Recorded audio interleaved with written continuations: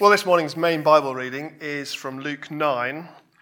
We're going to start from verse 51 and then read all the way to 10:24. So Luke 9, reading from verse 51. When the days drew near for him, Jesus, to be taken up, he set his face to go to Jerusalem. And he sent messengers ahead of him who went and entered a village of the Samaritans to make preparations for him. But the people did not receive him because his face was set towards Jerusalem. And when his disciples, James and John, saw it, they said, "Lord, do you want us to tell fire to come down from heaven and consume them?" But he turned and rebuked them, and they went on to another village. As they were going along the road, someone said to him, "I will follow you wherever you go." And Jesus said to him, "Foxes have holes and birds of the air have nests, but the Son of Man has nowhere to lay his head." To another he said, "Follow me." But he said, "Lord, let me first go and bury my father." And Jesus said to him, "Leave the dead to bury their own dead, but as for you, go and proclaim the kingdom of God." Yet another said, "I will follow you, Lord, but let me first say farewell to those at my home." Jesus said to him, "No one who puts his hand to the plough and looks back is fit for the kingdom of God." After this, the Lord appointed 72 others and sent them on ahead of him, 2 by 2, into every town and place where he himself was about to go. And he said to them, "The harvest is plentiful, but the laborers are few. Therefore pray earnestly to the Lord of the harvest to send out laborers into his harvest. Go your way. Behold, I'm sending you out as lambs in the midst of wolves. Carry no money bag, no knapsack, no sandals, and greet no one on the road. Whatever house you enter, first say, 'Peace be to this house.' And if a son of peace is there, your peace will rest upon him. But if not, it will return to you. Remain in the same house, eating and drinking what they provide, for the laborer deserves his wages. Do not go from house to house. Whenever you enter a town they receive you, eat what is set before you, heal the sick in it, and say to them, 'The kingdom of God has come near to you.' But whenever you enter a town and they do not receive you, go into its streets and say, 'Even the dust of your town that clings to your feet we wipe off against you.' Nevertheless, know this, that the kingdom of God has come near. I tell you, it will be more bearable on that day for Sodom than for that town. Woe to you, Chorazin! Woe to you, Bethsaida! For if the mighty works done in you had been done in Tyre and Sidon, they would have repented long ago, sitting in sackcloth and ashes. But it will be more bearable in the judgment for Tyre and Sidon than for you. And you, Capernaum, will you be exalted to heaven? You shall be brought down to Hades. The one who hears you hears me, and the one who rejects you rejects me, and the one who rejects me rejects him who sent me." The 72 returned with joy, saying, "Lord, even the demons are subject to us in your name." And he said to them, "I saw Satan fell like lightning from heaven. Behold, I've given you the authority to tread on serpents and scorpions, and over all the power of the enemy, and nothing shall hurt you. Nevertheless, do not rejoice in this, that the spirits are subject to you, but rejoice that your names are written in heaven." In that same hour he rejoiced in the Holy Spirit and said, "I thank you, Father, Lord of heaven and earth, that you have hidden these things from the wise and understanding, and revealed them to little children. Yes, Father, for such was your gracious will. All things have been handed over to me by my Father, and no one knows who the Son is except the Father, or who the Father is except the Son, and anyone to whom the Son chooses to reveal him." Then turning to the disciples, he said privately, "Blessed are the eyes that see what you see. For I tell you that many prophets and kings desired to see what you see, and did not see it, and to hear what you hear, and did not hear it."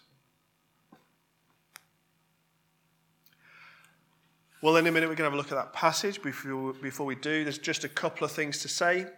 I want you to know that questions is going to come after the sermon, so if you have any questions, be thinking about what they might be as we reflect on this passage. There's a sermon outline that you can use if you wish in your handout. And then, most importantly, let's ask God to help us. Let's pray.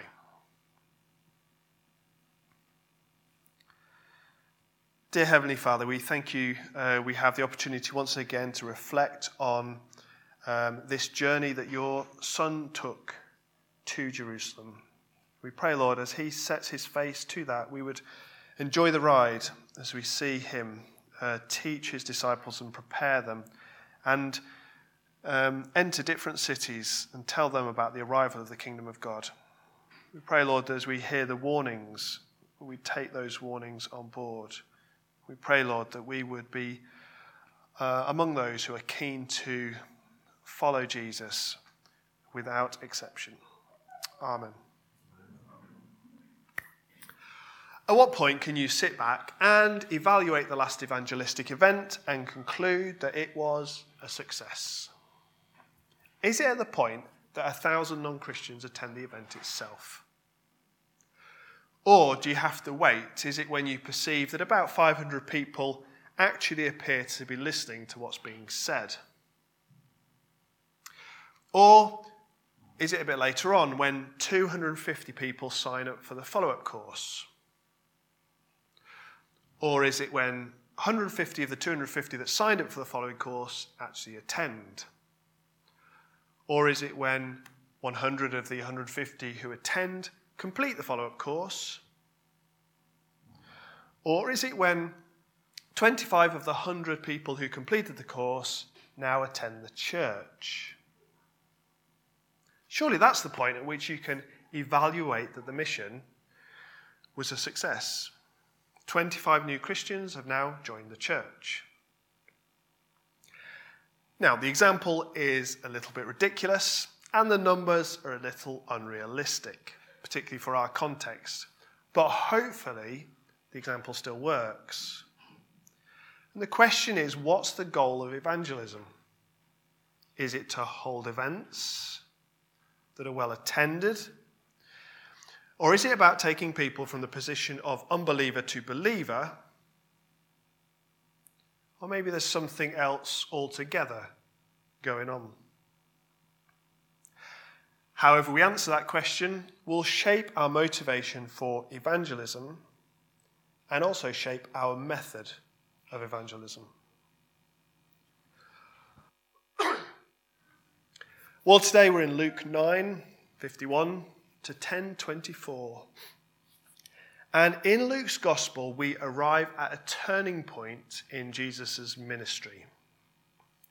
Jesus is about to begin a journey, and we see the beginnings of it in verse 51. When the days drew near for him to be taken up, he set his face to go to Jerusalem. I think there's a tendency that we could miss this verse because it seems to be simply a point of geography. And we use the sections of the gospel beginning with, and he came to Nazareth, and he went down to Capernaum, and he was standing by the lake of Gennesaret, and so on.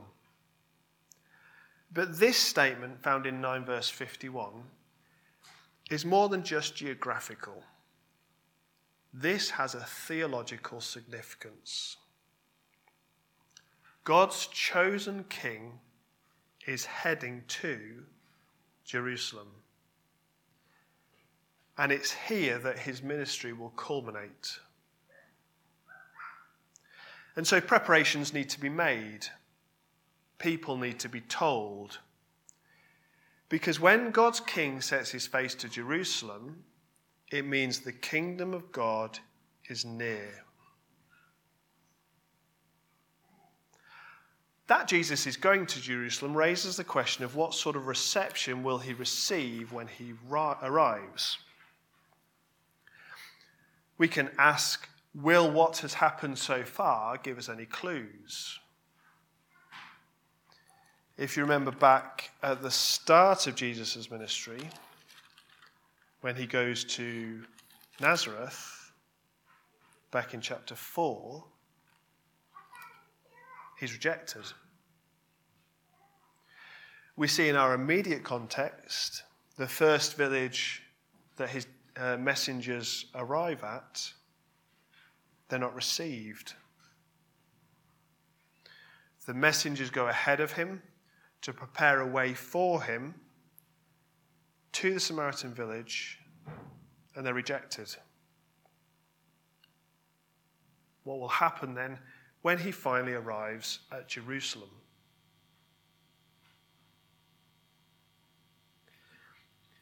Jesus also attempts to rally up some more recruits. And interestingly, the new recruits will join his disciples who seem to have adopted the role that was once filled by John the Baptist. They are to be messengers who are sent ahead to him to make preparations. Just have a quick look at 9 verse 52.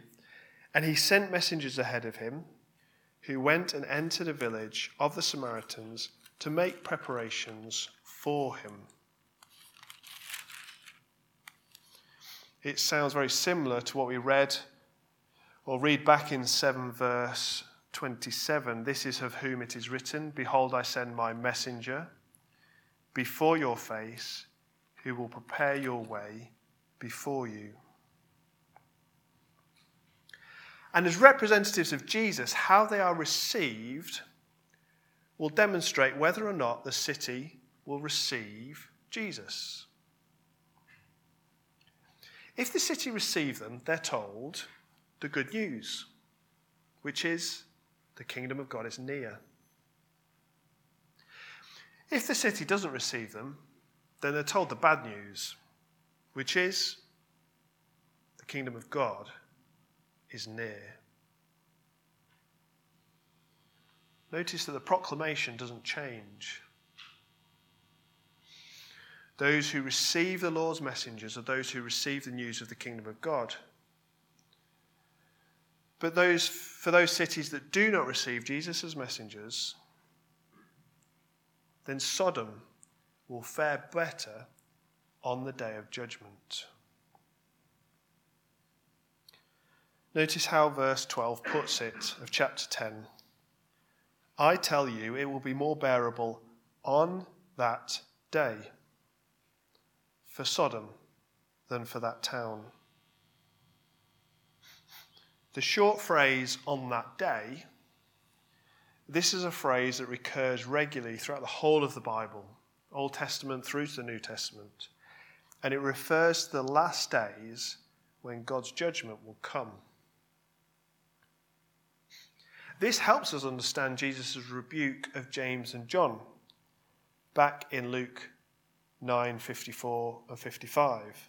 So in 54, and when his disciples, James and John, saw that the Samaritans had rejected them, they said, "Lord, do you want us to tell fire to come down from heaven and consume them?" But he turned and rebuked them, and they went on to another village.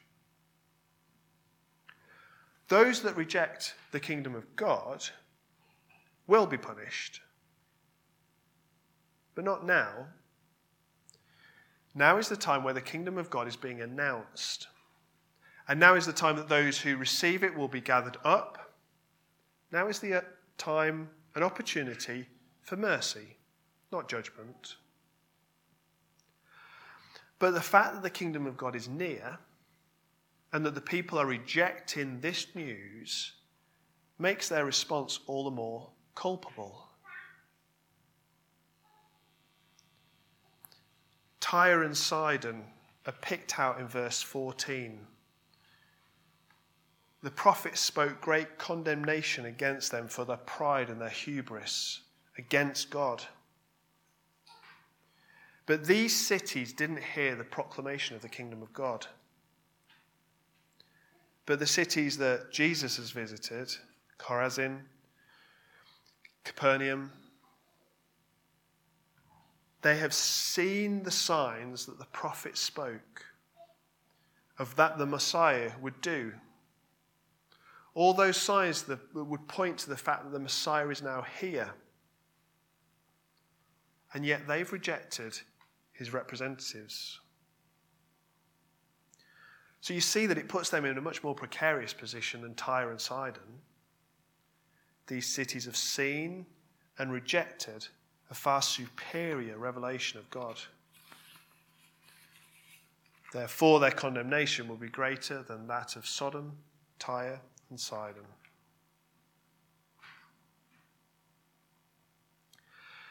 We see that as Jesus sets his face to Jerusalem, that there's an urgency to his message.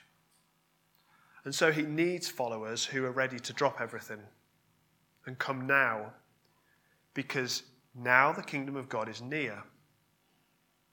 Because of this, there isn't time to go back and bury the dead or say goodbye to the loved ones, because the kingdom of God is near. Jesus goes as far as to attempt to put off one would-be follower. Having been rejected by the Samaritan village, the Son of Man and his followers become wanderers with no way to lay their heads. And so he warns this would-be follower that that's what he has to look forward to.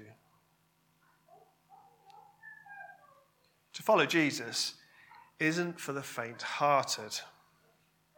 And so Jesus has no hesitation to persuade followers not to come if their faith is in any way spurious. Having said all this, his 72 followers arrive back after their preparations joyful. But what makes them happy?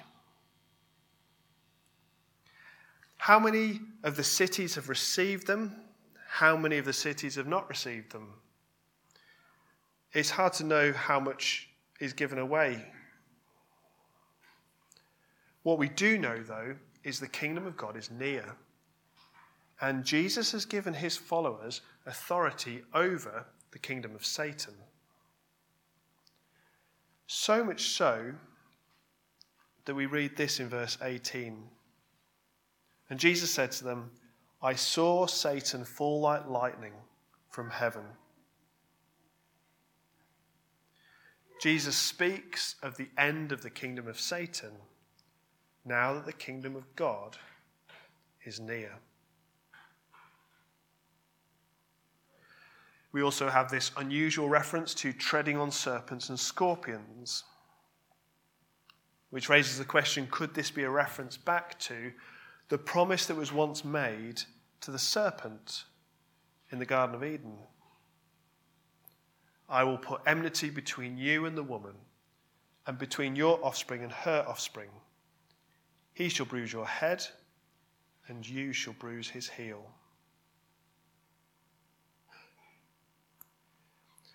But Jesus gives his followers something even greater to rejoice in. Their hope isn't to be put in their newfound power and authority over demons. They are to rejoice in the fact that their salvation is certain. They have left behind everything. They have nowhere to lay their head. They are rejected from cities. They haven't been able to say goodbye to their families. Yet they have a place in the kingdom of God. Rejoice that your names are written in heaven.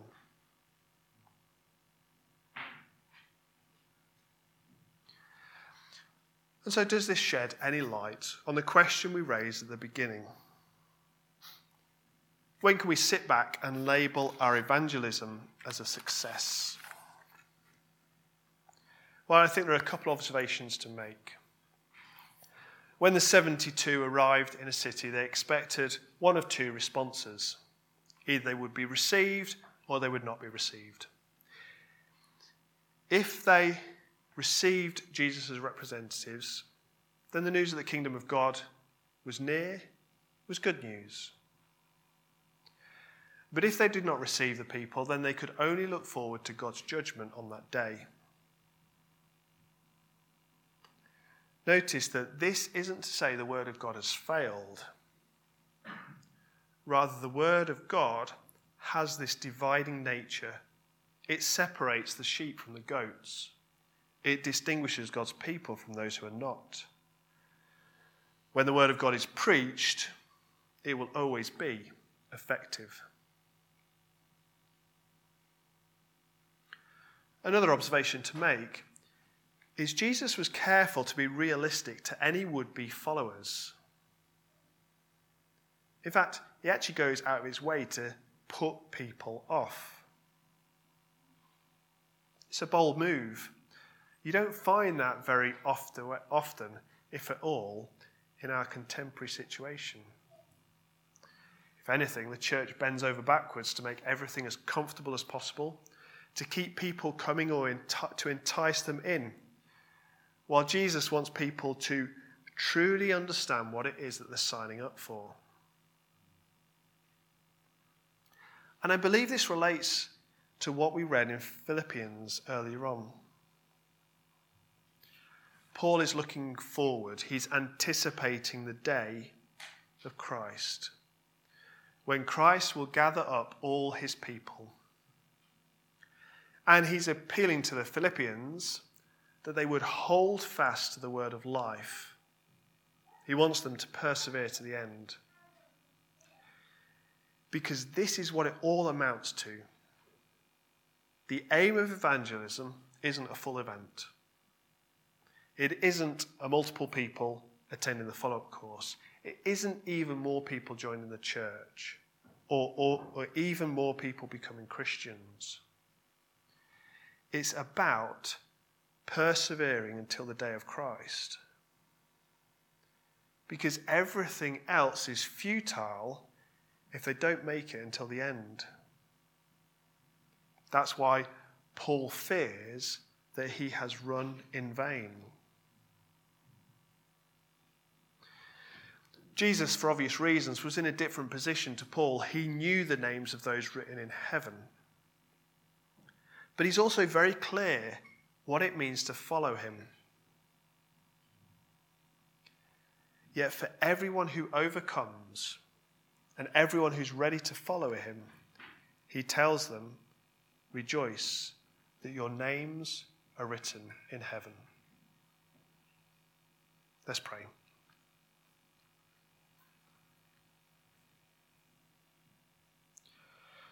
Dear Heavenly Father, we thank you for the things that we've been able to reflect upon today.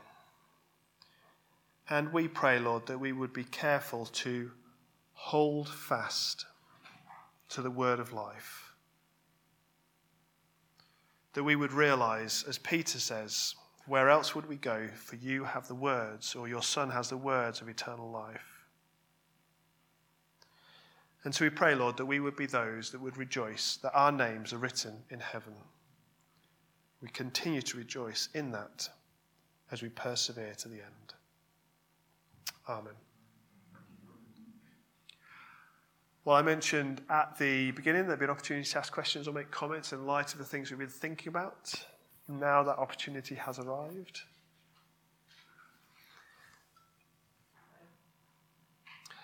Yeah, good question. So how would just repeat the question for the recording, how would the readers of the day understood the phrase or in what it meant for the kingdom of God is near?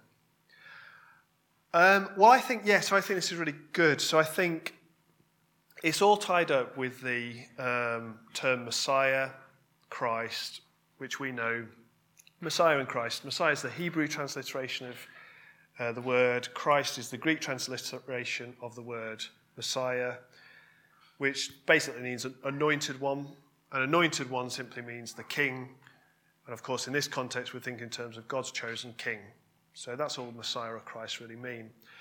But as, obviously you could go as far back as Judah, as in Genesis 48, a prophecy is made to Judah that a king's going to come from his line. It's a bit subtle there, but the promise is there nevertheless. Then you go to 2 Samuel 7, there's a promise that there'll be a king on David's line, and that he'll reign forever. It's not clear whether it will be lots of different people reigning after one another, which is kind of what you'd expect, or one person, which you probably wouldn't expect. So that's kind of the first sort of thing that they'd be anticipating. And then when you get to the prophets, and both the major prophets and the minor prophets, they start to build this picture of what it will be like when the Messiah comes, particularly bearing in the context that they're about to go or are in exile or about to come out of exile, depending on which minor and major prophet you're reading. And so this very vivid picture is being painted of the enemies of God being put in their place. There being a return to the land where people will grow old and then some. The young people will be safe. There'll be no need of walls, because the problem with walls is it means it confines the space, and it can't be confined because it's going to be overwhelming in size. But it doesn't matter there's no walls. There'll still be the safety there, because God will bring about safety, because God will look after it. And it will be a place where the lame, there won't be any lame, because they'll all be able to walk, because the Messiah's here. And the king will have the power, whatever that looks like, to make the lame walk and the blind see and that sort of thing. So all that imagery, and it's all imagery that Jesus has been picking up on as we've seen him go through Luke, it's building up this picture of what it means for the kingdom of God to be here. So when the announcement's made, that's the sort of thing that should be going to the heads. And this is why, going through their heads, this is why really the cities are culpable. Because it's self-evident the kingdom of God is here, because the lame can walk and the blind can see, and there's the Messiah. He must be the Messiah. You know, it's unquestionable, because who else could do these things? So for then his representatives to come and then them to reject him, well, there's really no excuse. The Messiah is here. So, yeah, they're the sort of things that should be going through the head. Yeah, we can go a bit further at the triumphal entrance. They're obviously seeing something, we haven't got there yet, but seeing something happen that they think is going to lead to something. Of course, what they don't understand is the suffering servant stuff. They can't really make sense of that. How does that fit in? I don't know. Yes, Katie. I was just thinking the biblical approach for evangelism is really free, because it's about faithfulness, faith. So I'm guessing that's sort of somewhere in the middle. And how do you, frame that? Does that make sense? Yeah, very good question. Yeah, definitely. So just to repeat it for the recording, so how do we approach evangelism, particularly when it's someone who's a close friend or a relative who we're seeing regularly, and do we sort of push them for a response, or are we in danger of going the other way and becoming a bit apathetic and then not really engaging with them, and how do we kind of approach that? Yeah, no, I think that is something well worth thinking about, because like we said, in an evangelistic event, it's kind of, you get one stab almost to sort of do the gospel presentation and say, will you take part in this? And then they go their separate ways, and if you haven't got their contact, you've lost them. But particularly when you're thinking in terms of a family member or a close friend, you're seeing them regularly. So I think at that point, you can afford to play the long game, which means it's going to be counterproductive if every time you see them, you're pinning them to the ground and saying, will you repent? And not that anyone's actually doing that, but that sort of thing, yeah. That's just not going to, ultimately, they're just going to avoid you if you're getting that sort of thing. But I think one of the, obviously, first of all, I guess you lay those ground rules. They know you're a Christian, you've had a go at speaking to them, they might have listened to something you've said about the gospel, and you've had an opportunity to talk to them. You've got a bit of a feel for how they take that. And if they've sort of done the whole, don't talk to me about that, then you've kind of got a bit of a feel of where you're at and whether they'd welcome. Because obviously, you could say, well, do you want to do the got to make yourself known? And they say no, and all that sort of stuff. So you've got a bit of feel. So I think at that point, you can afford to take a little bit of a step back and just bide your time. And I think then it's about spending time with them, letting them see you in the context of your family as Christians, and that will hopefully start to have an impact in them, on them. Yeah, so it'll start. Now, and I guess the question then is, you're hoping and looking forward to a point where other opportunities arise, and maybe they do ask questions, or something that you've talked to them about does make them think. And I just kind of, I think from a personal thing, with family members, as your family situation changes and as you get to know them, particularly thinking in terms of in-laws, as you get to know them better, your relationship with them hopefully has the potential to grow stronger, and they might be a little bit more willing to talk to you about stuff and see how your family works and actually that there's something in it. But I guess ultimately, though, there is a sense in that if you've had that initial conversation and they said they don't want to know, then there's not really a neutral position. And I think we've got to remember there isn't a neutral position where you're just like, I can take it or leave it. Like, well, then you've left it. There's your decision. That's one's been made. So I guess bearing those two things in mind, that you've got the opportunity to play the long game and continue that and nurture that relationship, and hopefully opportunities will arise. But also at the same time, that initial response isn't neutral, if you see what I mean. Hope that's helpful. Time for one more. Nikki?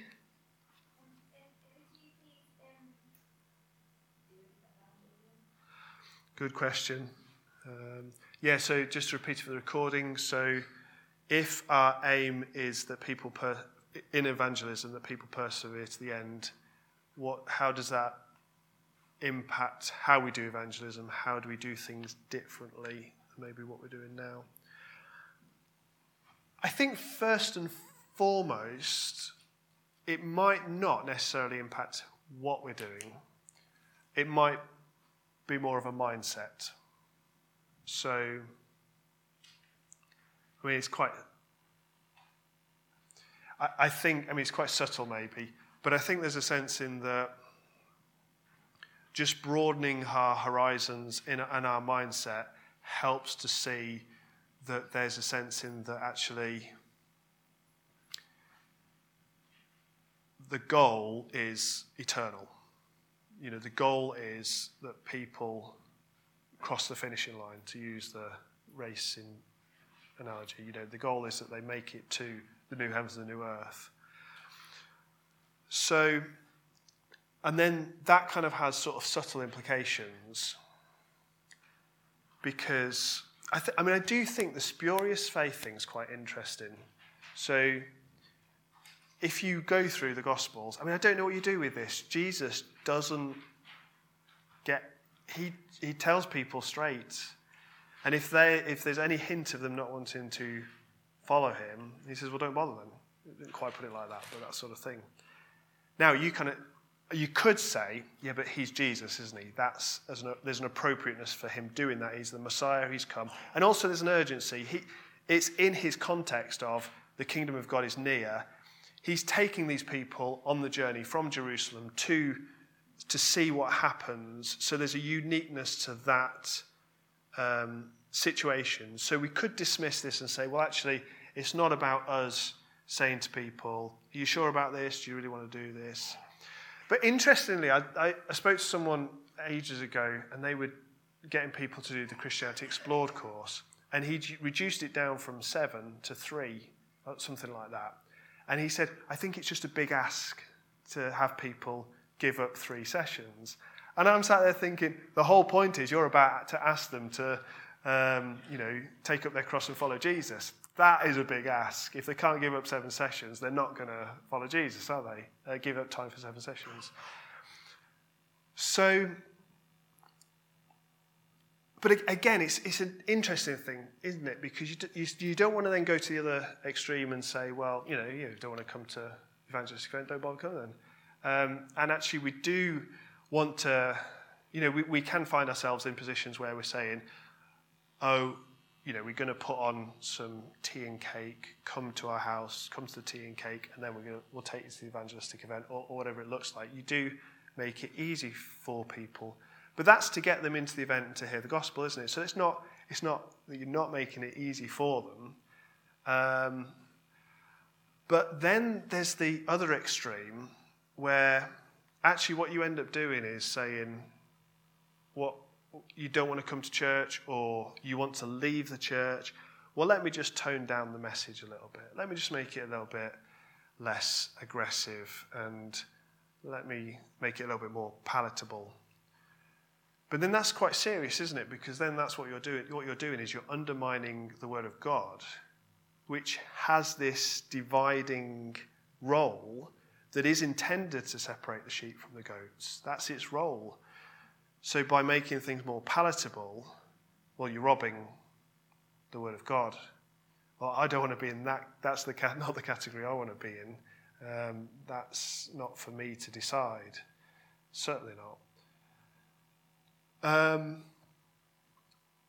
So I think this is going to be a bit of an ongoing process to be thinking about how we go about this. But ultimately, in many respects, nothing changes. It's just I do think one of the things we've talked about maybe before, and maybe it's not something that we're so aware of because we don't do it, but one of the things is you get someone into the church and you're like, you become a Christian, excellent, right, now we need to train you up to do evangelism. Go and do evangelism. And then the church is basically just a means by which we evangelize. But that isn't the church. It's part of what the church does. It's not all of what the church does. The church is there to equip the saints so that they are mature and so that they persevere to the end. And so actually the new Christian who's just walked in, there's a time for building them up and strengthening them up before necessarily sending them out to evangelize, in the sense that they need to know what it is that they have signed up for. They need to have the maturity they need so that they can persevere to the end. And so there's this sense of actually just slightly adjust the way we think of as people join into the church. One of the things that we often say to people when they first arrive, don't get involved. As in, don't play instruments, don't do the sound, don't help with this, that, or the other. Don't do anything. Spend a couple of years just coming and listening to the teaching. Be taught. Get yourself a really good foundation. Once you've got a really good foundation, then you've got a little bit of room to start doing the other things because the foundation's been set. I just taught for a long time. Some of that might have been helpful.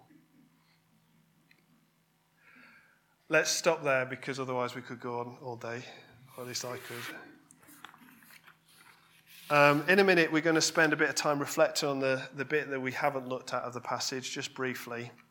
But before we do, we're going to stand to sing from the Scholar of Borrowed Stable.